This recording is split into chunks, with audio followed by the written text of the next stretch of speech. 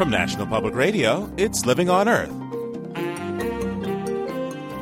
I'm Steve Curwood. Republicans are shaping a major package to meet the nation's energy needs. The Senate version would boost oil supplies, conserve energy, and increase the use of solar power.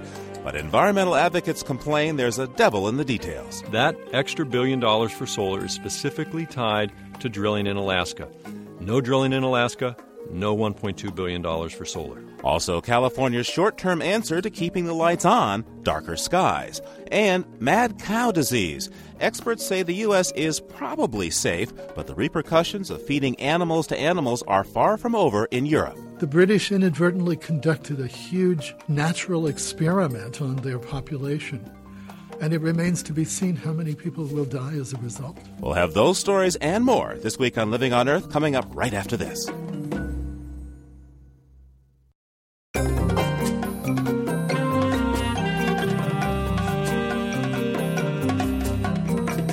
This is Living on Earth. I'm Steve Curwood. California's energy crisis has dominated headlines for weeks, and throughout the winter, households across the nation have been struggling to keep up with skyrocketing heating oil and natural gas prices. Now, market analysts speculate that a gallon of gas may rise above the $2 mark by summer. It's no surprise, then, that the White House and the Congress are turning their attention to the growing concerns about energy. Joining me is Living on Earth's political observer, Mark Hertsgaard. Hi, Mark. Hey, Steve. How are you? Well, I want to ask you now, you've had 2 months to look at the administration of George Bush, and what does he look like when it comes to energy? I think there's a couple of faces here. On the one hand, we've got Christine Todd Whitman over at EPA, who's been very surprising. For someone who in her first interview as a nominee did not know the difference between climate change and the ozone hole, she's now talking a lot about climate change, saying it's a real problem. And indeed, that the Bush administration may begin to regulate carbon dioxide. That would be a major step forward, carbon dioxide, of course, being the major greenhouse gas. So that's one side of the administration. On the other hand, it makes a certain bizarre sense that they're going to regulate carbon dioxide because Bush's energy plan is going to produce a lot of it. Let's look at their energy proposals. Just to get this straight, so far, if I have it right, the Bush administration actually hasn't put forward an energy policy, but Senator Frank Murkowski of Alaska has a comprehensive bill. Do I have this right? That's correct, Steve. Murkowski has submitted his bill, and there is a bill coming from the administration, specifically from Vice President Cheney's office. We talked to Cheney's office. They said that they're on the same page as Murkowski. In addition, we have some sense of what Bush will be doing because of the budget that he's proposed to Congress. So then let's take a closer look at Senator Murkowski's bill. The reaction to it, both from the media and also from major environmental advocacy groups, has pretty much focused on the very controversial proposal to open up the Arctic National Wildlife Refuge for oil drilling. What else is in this bill? Well, the first thing you have to say about this bill, Steve, is that it is overwhelmingly oriented towards increasing production. Both the President and Senator Murkowski have talked about their desire to reduce America's dependence on foreign oil, and their way to do that is essentially to drill for more of it here in the United States. So in addition to drilling inside of the Arctic Refuge in Alaska, they also want to begin drilling on a lot of public land, especially throughout the West. And this is something very important. They're going to turn over the regulatory authority on these issues to the individual states rather than the federal government. And that worries environmentalists because states traditionally have been much more lenient when it comes to regulating these kinds of activities. And then finally, in a real favor to the oil industry, Murkowski's bill wants to reduce the royalty rates that oil companies pay when they drill on public lands. That, of course, is something that Big Oil has been after for a very long time. They tried to get it with a congressional rider last year, didn't. And I think this is really where you can see that the new administration is headed up by a couple of old oilmen. What else is in this bill aside from these matters for oil? Two other big areas of research and subsidies are nuclear and coal. Coal is the most potent greenhouse gas source, but it is also the energy source that we have the most of in the United States, and that's why the Bush administration is trying to push it. They are pushing something they call clean coal technology. This is research that is aimed, on the one hand, at increasing the efficiency of power plants that burn coal.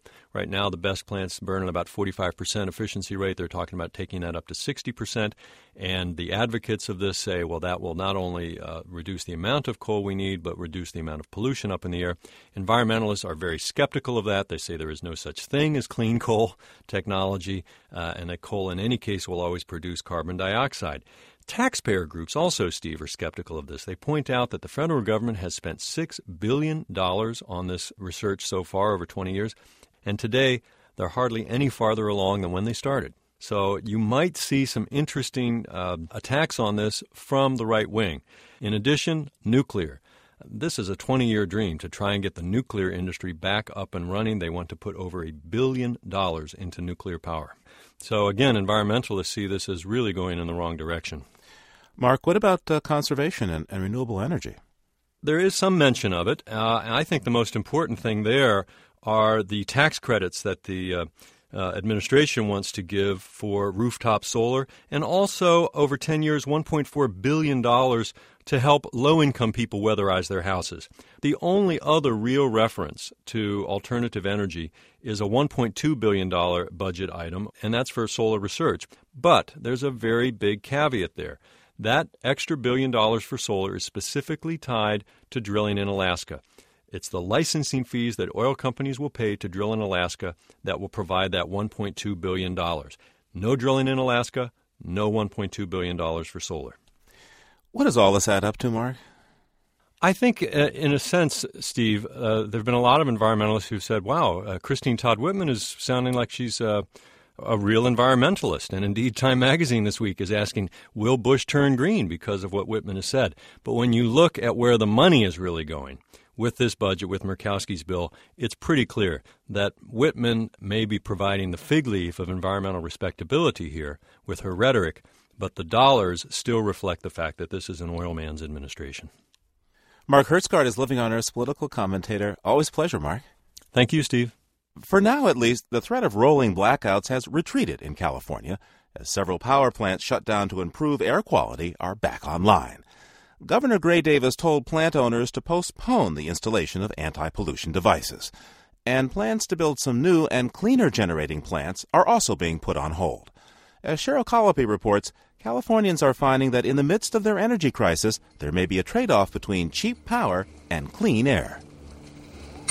Lou Calcano looks west from his dairy in Monterey County at the Moss Landing Power Plant. Twin smokestacks tower above a 12-story structure, a giant cube of scaffolding with tubes and ducts snaking in and out. Pacific Gas and Electric built the plant in the late 60s, next to an older one, which the company shut down a few years ago because it was inefficient and highly polluting. Mr. Calcano lived here before any of these plants were built. I would prefer, if I had my wishes, to see it the way it was when I was growing up, and I was cutting across that particular piece of property walking to school. But I also have to be a realist. Soon, a whole new suite of generators will be built at the 200-acre site, now owned by Duke Energy. As a Monterey County supervisor, Lou Calcano takes some credit for expediting the new plant's permit. A year and a half from now, when all its units are pumping at full power, Moss will be the most productive plant in California, providing enough electricity for millions of people and emitting only a fraction as much air pollution as its predecessors. But in the meantime, California's air quality may suffer. On one of the 12 decks of the Moss Landing plant, the concrete floor vibrates and the air is hot. Plant manager Gene McCrillis says the temperature inside the boiler reaches 1,800 degrees. You push gas in, you push air in, you light the fire, and then you just manage that combustion mixture. Through a glass window, we can see the flames dancing. This unit was scheduled to be shut down last month for a pollution control upgrade. But Governor Gray Davis has asked plants to postpone such work until after next summer's surge in energy demand. Air quality officials in Monterey say the delay means an additional 800 tons of nitrogen oxide, the chief component of smog, will drift from the unit's smokestack this year. State officials aren't sure yet how many delays like this one may threaten air quality throughout the state. Before the energy crisis, Duke had scheduled retrofits for both the units at Moss. And today, the twin unit that's been shut down since October is coming back online. Crews have been working around the clock to install the power plant equivalent of a catalytic converter. You can see this is the top of the new ductwork, of the top part where the SCR is actually fits right inside there. Gene McCrillis points out huge ducts that are beginning to filter the generator's exhaust. The improvements will cut air emissions up to 90%. And, says Duke Energy spokesman Tom Williams, companies like his are planning to build new, state-of-the-art plants that will pollute even less than the upgraded ones. But he says any steps toward re-regulating electricity in California might make such investments less attractive. It's our intent to continue to go forward. We've sunk a lot of blood, sweat, and tears and also capital into making this project work. We're watching the regulatory situation in California very closely. We have no intention of slowing things down on Moss, but we certainly could. And power demand not met by new plants would likely result in more reliance on old, polluting ones. Back at Lou Calcaño's farm, cows munch on local produce, artichokes and salad greens, while the fiery glow of the setting sun frames Moss Landing. It's the evening milking hour. Inside the milking barn, equipment pulses. There's flow sensors that feed back to a computer board. It'll come off if you watch them. Some of these are about ready to come off. Suction cups drop automatically from a cow's udder when she's dry, which sends a signal to a computer to turn off the electricity. Lou Calcaño says that's cut his energy bill in half. Yet despite these energy-saving efforts, and despite having one of the most powerful plants in the state virtually in his backyard, Mr. Calcaño is buying a $50,000 diesel generator for backup power. He says cows have to be milked or they go dry. A lot of dairy farmers are doing that. We've got a perishable product. We can't move into the summer months knowing that there's going to be an energy crunch and we're going to have blackouts, and we can't milk the cows for 6 or 7 hours. So many of the state's dairies and other businesses want emergency power, diesel distributors are out of stock. Ralph Cavanna of the Natural Resources Defense Council says environmentalists have supported new natural gas plants because of their air benefits, and they've also been pleading for other investments and conservation to maintain a clean, efficient, and reliable grid. We know that the minute it begins to fail, people start firing up the old diesel generators. There are thousands of them across California. And those things are major sources of toxic air pollution. They're 100 times dirtier than any of the new gas-fired plants. Ralph Cavanna says for the past 20 years, California has moved steadily toward cleaner air, and even the current energy crisis isn't a good enough reason to abandon that goal. For Living on Earth, I'm Cheryl Colopy in Monterey County.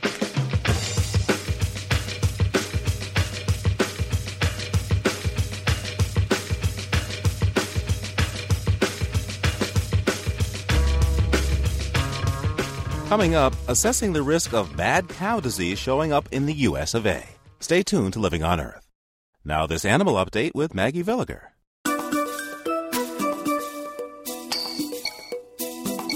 Humpback whales look like the pimply teenagers of the marine world. Big lumps called tubercles bulge out all over their head and fins. Some range up to 6 inches across.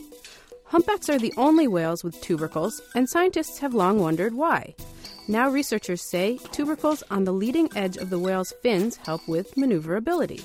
That's important since humpbacks need to make tight about-face turns when hunting prey. In lab simulations, it seems these tubercles increase lift, which is the buoyant force of the water pushing upwards. The bumps also decrease drag, which is the force of the water pushing backwards. Engineers are experimenting with bumps modeled on the humpback tubercles to make airplane wings and ship rudders more maneuverable. That's this week's Animal Update. I'm Maggie Villiger. And you're listening to Living on Earth.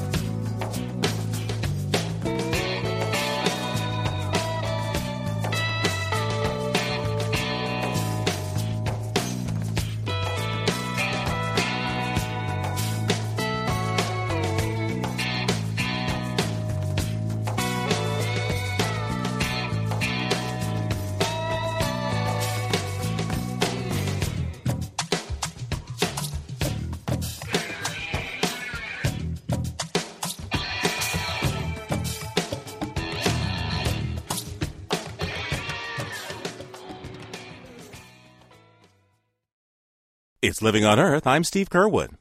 Since 1986, the European Union has seen nearly 200,000 cattle come down with the transmissible spongiform encephalopathy called TSE, or mad cow disease. So far, the United States has escaped mad cow disease and its human counterpart, new variant Creutzfeldt-Jakob disease.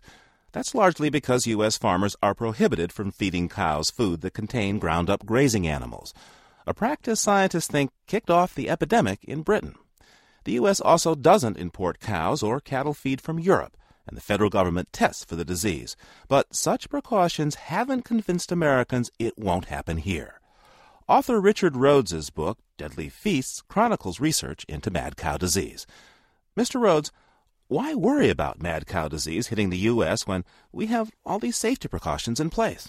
Well, first of all, because there have been, in humans, cases that appear to emerge spontaneously. It happens in humans to the extent of about 1 per million population throughout the entire world.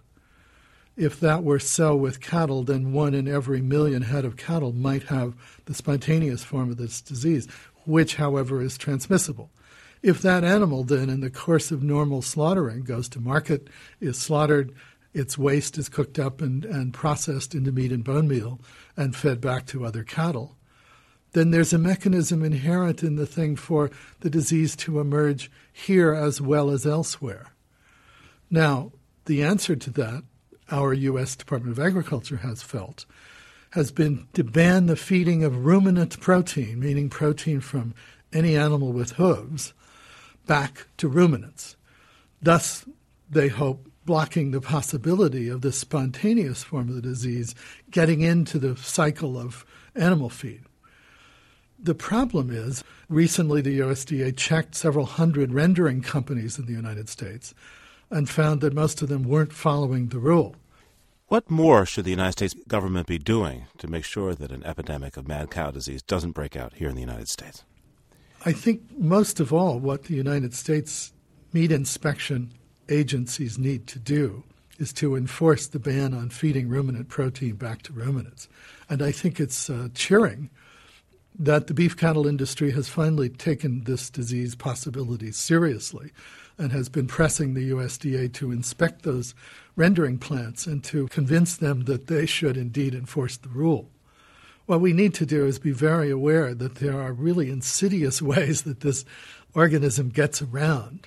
In laboratory experiments, it's been shown to be transmissible through blood transfusion in mice, which is why the Red Cross has banned blood donations by people who lived in England and has recently banned them by people who lived in Europe for as much as 10 years, because now other countries in Europe besides England are starting to see outbreaks of mad cow disease. That presumably is the result of the British decision, which I think was criminal. When they realized that their meat and bone meal was infected, they stopped feeding it to British cattle, but they shipped it abroad. And it was fed in Germany and France and Italy and other countries where there is now the beginning of a small-scale, at least, mad cow disease epidemic. Richard Rhodes, how worried are you about a breakout of mad cow disease here in this country? Not very.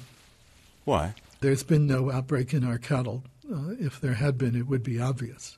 So it's clear that the disease is lurking in the background, but I don't think it's anything that anybody needs to give up beef for. That's not the case in England, however. Where do you think we are in the time course of the epidemic in the European Union? Well, if we assume that the European outbreaks are the result of the kind of tailing off of meat and bone meal from England in the late 80s, then those outbreaks should not be nearly as large as the one was in England, which was where the whole problem began. What's more worrisome, I think, is how many people in England are going to eventually come down with new variant CJD and die. Because I don't think there's any question that almost the entire population, at least all those who ate beef, and that's an English tradition, were probably exposed. So the question now is really, how virulent is the disease agent? The only historical experience we have with an epidemic of TSE in humans is the cannibal tribe in New Guinea, the Foray. At the height of their epidemic, they were losing 1% of their population per year. 1% of the British population would be 500,000 people. So that's probably the outside limit of a possible epidemic within England.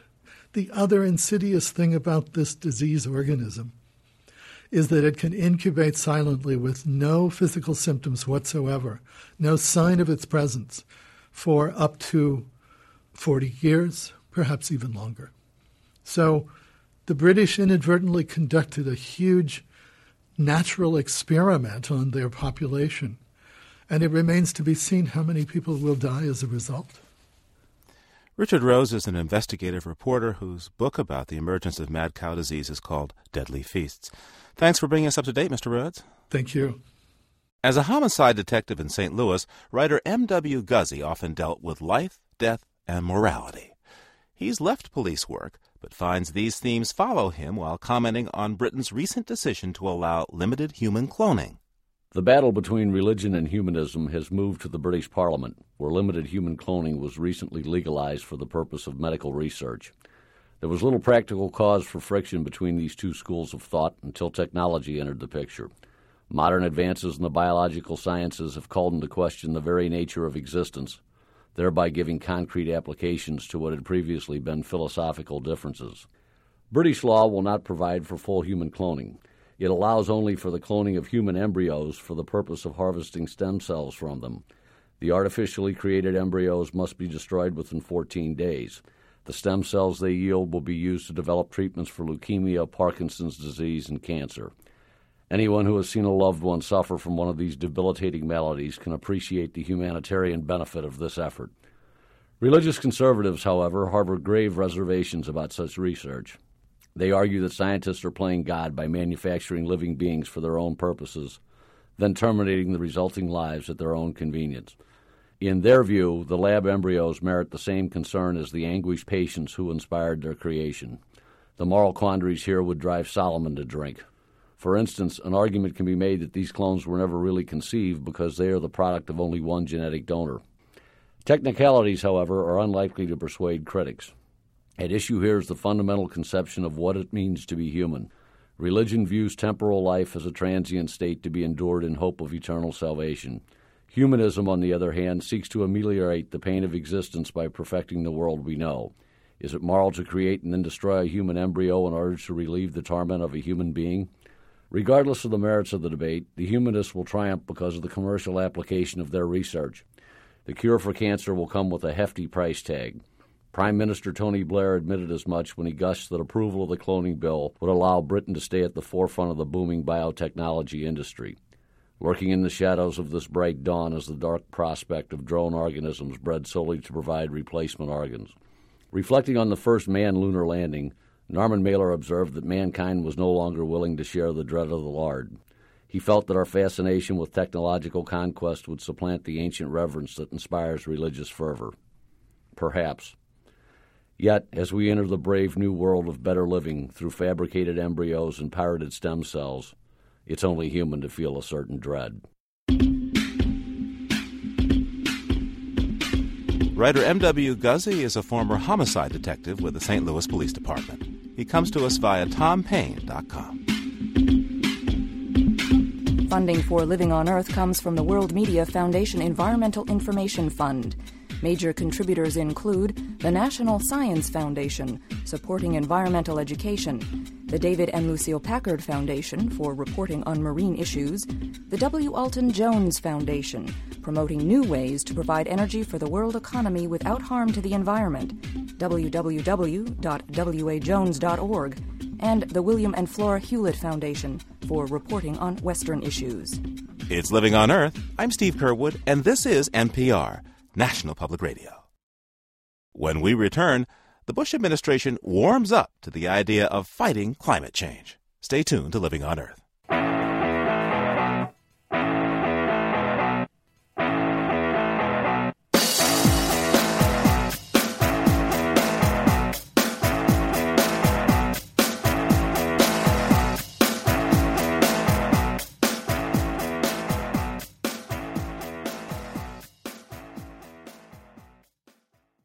Funding for Living on Earth comes from the World Media Foundation Environmental Information Fund.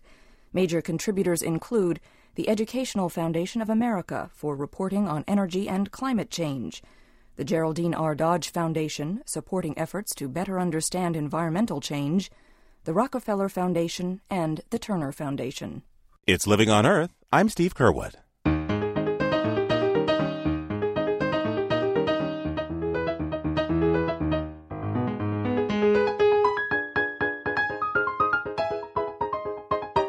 It's almost spring. And for Northerners, those are sweet words indeed, because this is the time of year when maple trees thaw and that sweet sap flows. The indispensable pancake topping has its roots in Native American culture. Villagers would pierce the base of maple trees, fashion a wood chip to root the sap into a birch bark bucket, and then wait. Sap holds on average about 2% sugar, so you have to boil 40 gallons of sap to get 1 gallon of syrup. There's an Indian legend about how this came to be. One day, a prince woke to find his village empty. He searched the nearby wood and came upon a maple grove. There he found his missing villagers sprawled across the forest floor, their mouths open to the golden liquid flowing from every tree. The prince ordered them back to work, but his people were held captive by the sweet taste of syrup. Enraged, the prince filled an enormous basin with water and poured it over every tree. The water forever diluted the syrup and required that from then on, people have to sweat for their sweets and boil their sap. And for this week, that's the Living on Earth Almanac.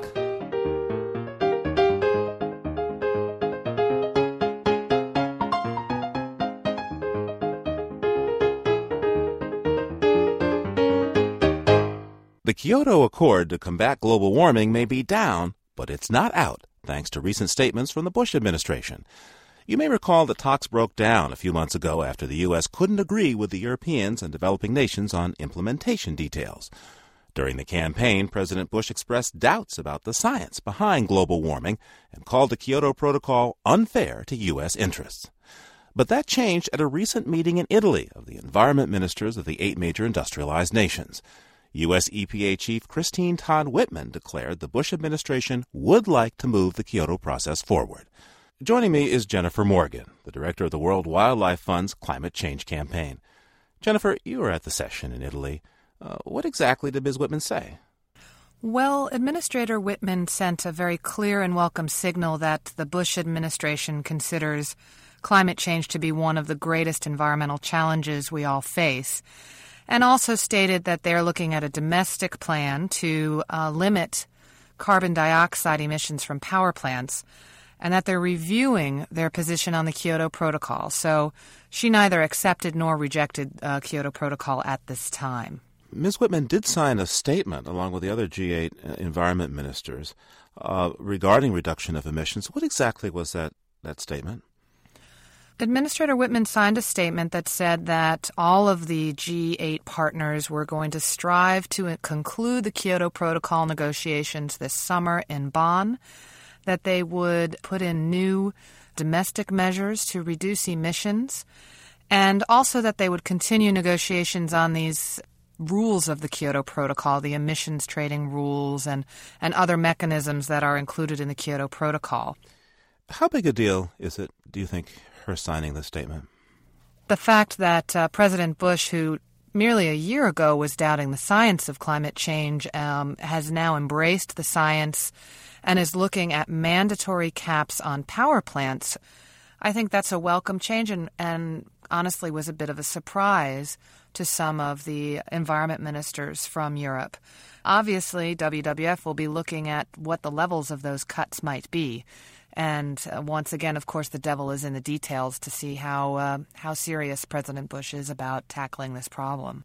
This is a breakaway from the Clinton and Gore administration, if I understand this correctly. President Clinton and Vice President Gore were certainly committed and understood the great threat that climate change poses, but they did not implement any really serious policies in either the utility or the power sector or in the automobile sector. What's your perspective as to why these negotiations over this agreement got stuck just before Christmas in The Hague, and how Administrator Whitman's statements might unstick that process or might not? I think that the agreement and the negotiations got stuck partially because it's an immensely complex agreement, and a 2-week time period wasn't enough time to do it. But it also, I believe, got stuck because the United States and some of its allies came in asking for some fairly significant loopholes to open up the agreement and weaken the emission reduction targets. And the Europeans and the developing countries rejected that approach. Now, Ms. Whitman, I think, has indicated a new commitment to reduce emissions in the United States, something that would say the President Clinton and Vice President Gore didn't provide clear signals on to the rest of the world, and that perhaps will show some good faith in negotiations when the Bush team comes to the table. What kind of pressure do you think the Bush administration got in advance of this meeting? I'm thinking in particular that Tony Blair visited with President Bush shortly before Administrator Whitman went to Italy and these discussions took place. To my knowledge, Blair did raise this issue with President Bush, and other foreign ministers from around the world, from Japan, from the United Kingdom, and from Germany, raised this issue with Powell when they met with him to say, this is a very serious foreign policy issue for us, and you need to take that into account, that your key trading and foreign policy allies really want the Kyoto Protocol to be the basis for tackling climate change. Now, the next attempt to reach agreement on the Kyoto Protocol will happen in Bonn at the end of this July. But there are talks, I guess it'll take place leading up to that, some informal talks among some of the principal countries involved here. What's your take on how ready the Bush administration will be for those negotiations? Well, I think that this meeting in Italy was the first step. Now what needs to happen fairly rapidly is the Bush administration needs to do the review by these April ministerial meetings in New York. Because, as I said, these are immensely complex negotiations and their partners are ready to get going. So we would urge them to, roll up their sleeves and engage with their partners by April. Jennifer Morgan runs the climate change campaign for the World Wildlife Fund. Thanks for taking this time with us today. Sure, thank you. Just ahead, we open up the mailbag for your comments about our program. Stay tuned to Living on Earth. Now, this environmental health update with Diane Toomey. Doctors say your chance of getting stomach cancer is affected by what you eat. For instance, eating smoked and pickled foods may increase your risk of getting that disease. And it's been suspected that green tea might protect against stomach cancer, but few studies have actually followed green tea drinkers over a long period of time. Until now. Japanese scientists studied more than 26,000 people for 8 years, and they found that even people who drank a lot of green tea, 5 or more cups a day, did not have lower rates of stomach cancer. In reaching their conclusion, researchers took into account people's diet and lifestyle, but the analysis was complicated by a number of confounding factors. For instance, people who drank the most green tea were also more likely to smoke, and smoking is a known risk factor for stomach cancer. And that's this week's Health Update. I'm Diane Toomey. And you're listening to Living on Earth. You can hear our program anytime on our website. The address is www.loe.org. That's www.loe.org. And while you're online, send your comments to us at letters@loe.org. Once again, letters@loe.org. Our postal address is 8 Story Street, Cambridge, Massachusetts, 02138. And you can reach our listener line at 800-218-9988. That's 800-218-9988. CDs, tapes, and transcripts are $15.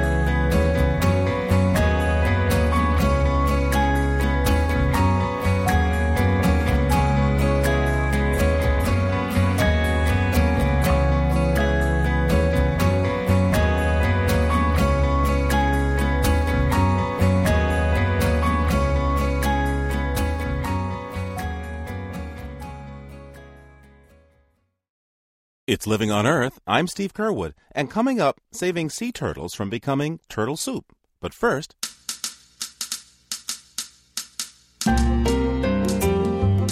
time for comments from you, our listeners.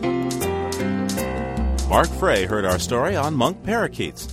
The South American birds were shipped to the States as pets, but some escaped or were released, and now they're establishing colonies here. Mr. Frey in Worcester, Ohio, listens to WKSU, and he writes, I have great respect for the two birders you interviewed. However, I was appalled at their lack of concern over the problems associated with non-native species. I agree that a small percentage of introduced species become pests, but that is no reason for complacence. There's only a small chance of being hit by a car when I cross the road, but I still look both ways. Kevin Gregory from Sunnyvale, California, listens to us on KQED in San Francisco. His ears pricked up when he heard our story about the connection between suburban sprawl and sprawling waistlines. I especially appreciated the comments about walkers in our auto-dependent suburbs being seen as suspicious characters, writes Mr. Gregory. It's ironic, too, that an SUV-driving male probably poses a more realistic safety risk to other members of a community. William Murray hears us on WUGA in Athens, Georgia. During a recent rainstorm, he was reminded of our interviews with young students and their energy-saving inventions. I remembered one of the inventors was working on a small water-driven turbine to be used to generate electricity from water coming out of faucet taps, writes Mr. Murray. Why not install such devices in the downspouts of gutters on houses and buildings? Then every time it rained, we'd be generating electricity. You can rain down your comments on us by calling our listener line anytime at 800-218-9988 or write to us at 8 Story Street, Cambridge, Massachusetts, 02138. Our email address is letters@loe.org. And visit our webpage at www.loe.org. CDs, tapes, and transcripts are $15. Sea turtles have inhabited Earth for more than 150 million years. But today, all 7 species of the animal are endangered. One recent study in the journal Nature noted that present trends will push one species, the leatherbacks, on an irreversible path towards extinction within 10 years. There have been some successes in protecting nesting beaches, but only recently have scientists begun studying how to protect turtles in the waters where they live. One such researcher works along the coast of Mexico's Baja California Peninsula. Living on Earth, Cynthia Graber has this profile of Jay Nichols. And we'll approach them slowly and then kind of try to sneak up on them.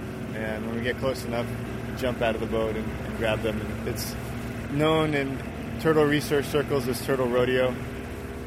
Turtle rodeo. That's one way Jay Nichols catches sea turtles.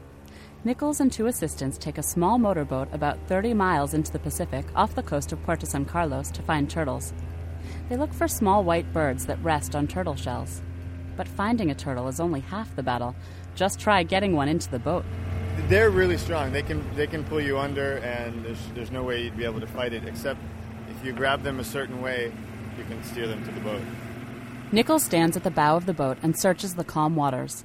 At age 34, with sun-bleached hair and an easy smile, Nichols looks like a surfer. And actually, he does surf, a talent that helps him keep his balance against the roll of the waves. Suddenly, he jumps into the water.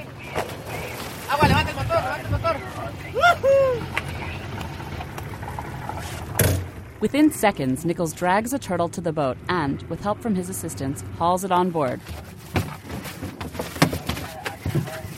The turtle thrashes about, then takes a few gasps of air. Pretty clean shell, surprisingly. This is an olive ridley, about a size of a mature female. The turtle's mottled green shell is called a carapace. It's roughly the size of a manhole cover. The men toss a dark blue tarp over the turtle to calm it down. They measure and weigh the animal, staple a silvery marker tag onto one of its flippers, then toss it back into the water.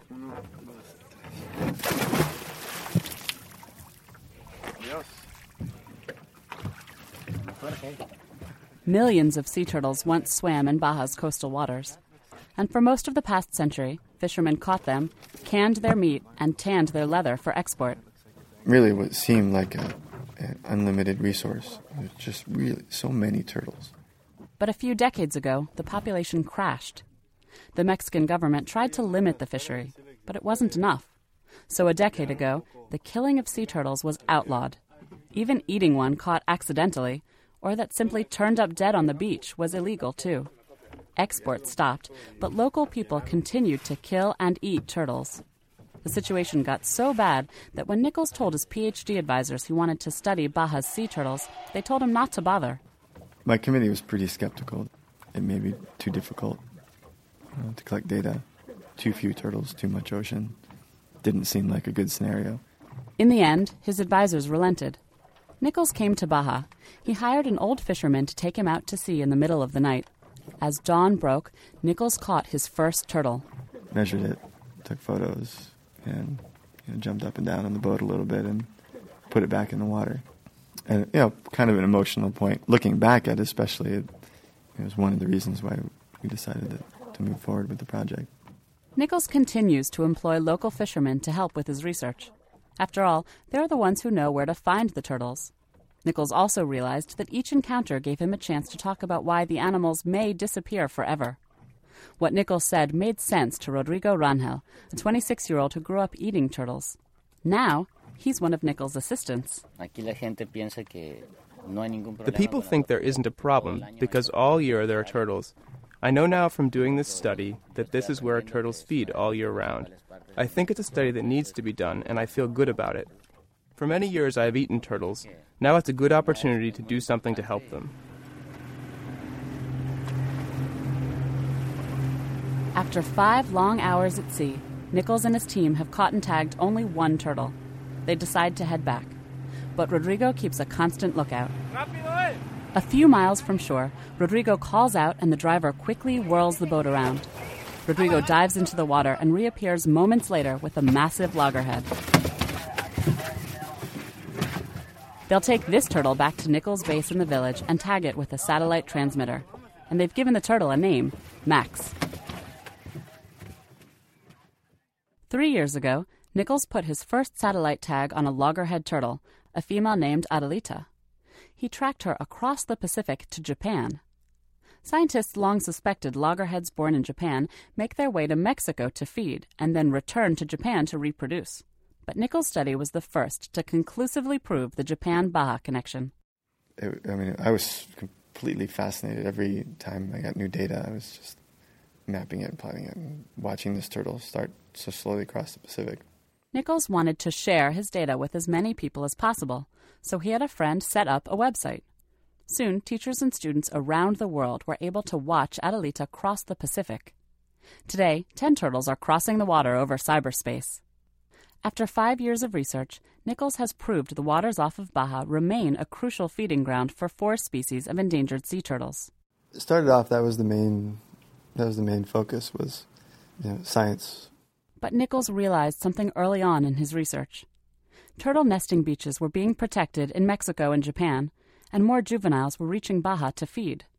But many of the animals that came to Baja were eaten or caught accidentally, and so never made it back to their nesting beaches to lay eggs of their own. Just watching the turtles that I was studying sort of disappear, be eaten, the light went on, you know what, I can just sit around and look at turtle DNA for the next 5 years while these turtles get wiped out. That would be unethical.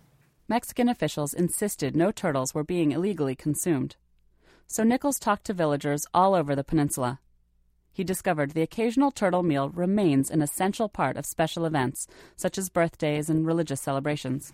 Anybody with money can buy a turtle. It's not uncommon for politicians even to eat turtle. So that's kind of keeps some of the poachers pretty safe. And turtles are not killed just for food. Their oil and blood have long been a part of traditional medicine in Baja. So this is what we call the turtle cemetery. Basically, these are all carapaces that have been collected over the past year and a half, and I guess there's about 200 of them. The cemetery, located behind Nichols' base, is layered with turtle shells collected from backyards, beaches, and dumpsters. Nichols brings people from the community and government officials here so they can see for themselves the effects of turtle poaching. The once rich, varied shades of the carapaces are all dark gray now, the color of wet cement. Here's a very, very tiny loggerhead. This is about the smallest size loggerhead that we find here. This is, barely enough for a couple of tacos. What the heck? Nichols figures about 10,000 turtles are eaten in Baja each year. Of the turtles he's tagged, he says about a quarter are eaten. Nichols knows this because the locals bring him tags from turtles they've had for dinner. They do this, Nichols says, because they trust him. I think people realize that I'm just going to keep coming back and that I'm not here to make major problems for individuals. You know, some of the fishermen are curious, and they'll bring a tag and they'll say, where'd this turtle come from? When did you tag it? And that, albeit it's a dead turtle, that's a small step towards protecting the animals, and it's a step that wouldn't have been taken if the situation was polarized. On a hot, sunny afternoon, two fishermen drop by Nichols' apartment to pay a visit. The Sarabia brothers, Gabriel and Juan, used to help Nichols with his research. Now, they have a tagging program of their own. They tie a bit of wire to the shells of turtles they catch accidentally out in the bay. Gabriel says once they trapped a turtle while out fishing with a 14-year-old helper. The teenager protested when Gabriel and Juan told him to throw it back. He says it's about 50 kilos, and it's worth 15 pesos a kilo. It's good money. We say no, we explain why. He says, okay, I'll put it back, marked and everything. The boy who came out in the boat, he'll go and say to his dad, you should put it back. Or when he goes out with other fishermen, he'll tell them that the Sarabias put the turtles back. Nichols calls fishermen like Gabriel and Juan the real heroes of sea turtle conservation. These guys that are making decisions that are not popular, that are ridiculed by their families, and really sincerely working to protect an endangered species that is food for most people. Really, I can't really even imagine what it would be like to be in a community where I grew up and go against something that was such a deep tradition. Early one morning, Nichols plays host to two fishermen on his research boat in Banderitas estuary. The men represent a cooperative that's just gotten fishing rights to part of the estuary. In the calm, clear waters, it's easy to spot a turtle, if you know where to find them. And these fishermen do. I saw one out here earlier, a big one. The men set up a makeshift office. A cooler, topped by Nichols' plastic equipment case, serves as the table. The two fishermen spread out maps of the bay and point out the region they now control. Nichols tells them that tourists who come to the area to whale watch in the spring might stay another day and pay to see turtles in an area they know is protected. The fishermen are interested. I'd like to protect them for my own benefit and so that they don't become extinct. I see them now, and my kids, when they're older, may not be able to see turtles if they aren't protected. It does seem strange to call one particular area a turtle refuge in a country that already has protection on the books. But Mexico's law isn't working. Right now, there are only 5 government officials to enforce all resource management laws in southern Baja. So that's why Nichols needs the fishermen. They're the ones who will patrol the fishing grounds each day. They're the ones who will watch for trespassers and turtle poachers. There's not another animal that is as integrated with life and symbolically represents Baja. Sea turtles are sort of the Baja totem, in a sense. I think by promoting that idea, that people will take some pride in protecting them. A day after the loggerhead Max was captured, it's time to bring her back. With the help of some American students, Nichols carries the 90-pound turtle over to the boat. An olive green satellite tag, about the size of a cell phone, is attached to the shell with a small mound of glue.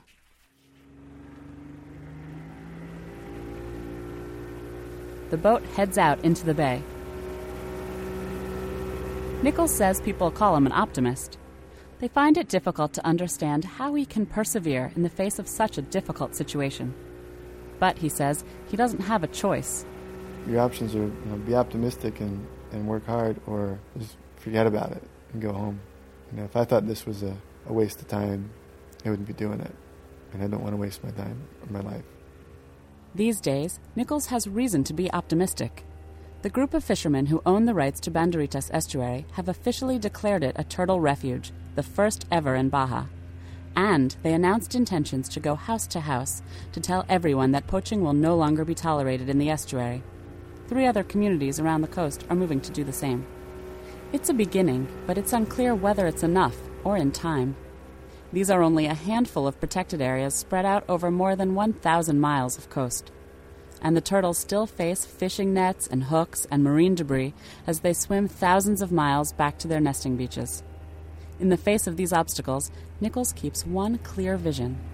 I imagine being an old man and sitting around with some of these fishermen that are my age with our grandkids and seeing some turtles swimming around in a place that's beautiful. And I think, God, that's going to be great. Finally, Nichols decides on a release spot for Max. Okay, so what we're going to do is we're going to pick up the turtle in the tarp, hand it over to you guys, set it down, and then you guys can kind of pull the tarp down around it and let it go. 2 young women slip into the water and spread a dark blue tarp between them. Nichols and an assistant grab hold of Max's flippers and slowly lower the turtle over the side and onto the tarp. Walk her out a little bit. Or swim her out, sorry. And then it's time to let Max go. Pull her out, right? Pull it down, pull it down. Max hesitates, then with a push of her flippers clears the tarp. Seriously? She takes one last long breath and disappears under the waves. Nichols says a quiet goodbye. Adios. Swim far. Far enough to avoid the nets and hooks of fishermen. Far enough to bring new information to the scientific community and to the world. Far enough to help Nichols realize his dream of seeing Baja's waters filled with sea turtles gliding beneath the water's surface. For Living on Earth, I'm Cynthia Graber in Puerto San Carlos, Baja California, Mexico. Keep rinsing that thing out a little bit. Turn it over and over and over. It's fairly nasty.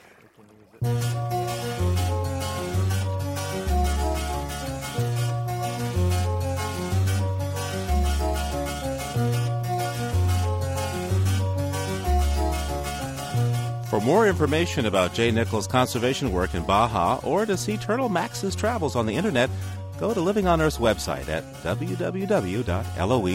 That's www.loe.org.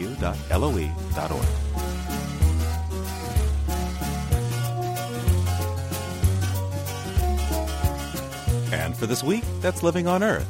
Next week, art and politics in the animal world, including the story of Congo, a chimp whose paintings fooled the experts. If you look at these paintings, they're actually quite beautiful, and there's a lot of good composition. And it's only after it came out that it was a chimpanzee that the critics all had reasons why they had believed that this was a grandmaster of painting instead of a chimpanzee. The Ape and the Sushi Master, next week on Living on Earth. We're produced by the World Media Foundation in cooperation with Harvard University. Our production staff includes Anna Solomon Greenbaum, Cynthia Graber, Stephanie Pindyke, Maggie Villiger, Nathan Johnson, Jennifer Chu, and James Kerwood, along with Peter Shaw, Leah Brown, Susan Shepard, Carly Ferguson, and Mylisa Muniz. We had help this week from Stephen Belter. Our interns are Marav Bushland, Don Robinson, and Evie Stone. Allison Dean composed our themes. Our technical director is Dennis Foley. Liz Lempert is our Western editor. Diane Toomey is our science editor. Eileen Belinsky is our senior editor. And Chris Ballman is the senior producer. Before we go, a warm hello to listeners to the 2 latest stations to add Living on Earth to their fine programming lineup. Welcome, KUAZ in Tucson and KPCC in Pasadena. I'm Steve Kerwood, executive producer. Thanks for listening. This is NPR, National Public Radio.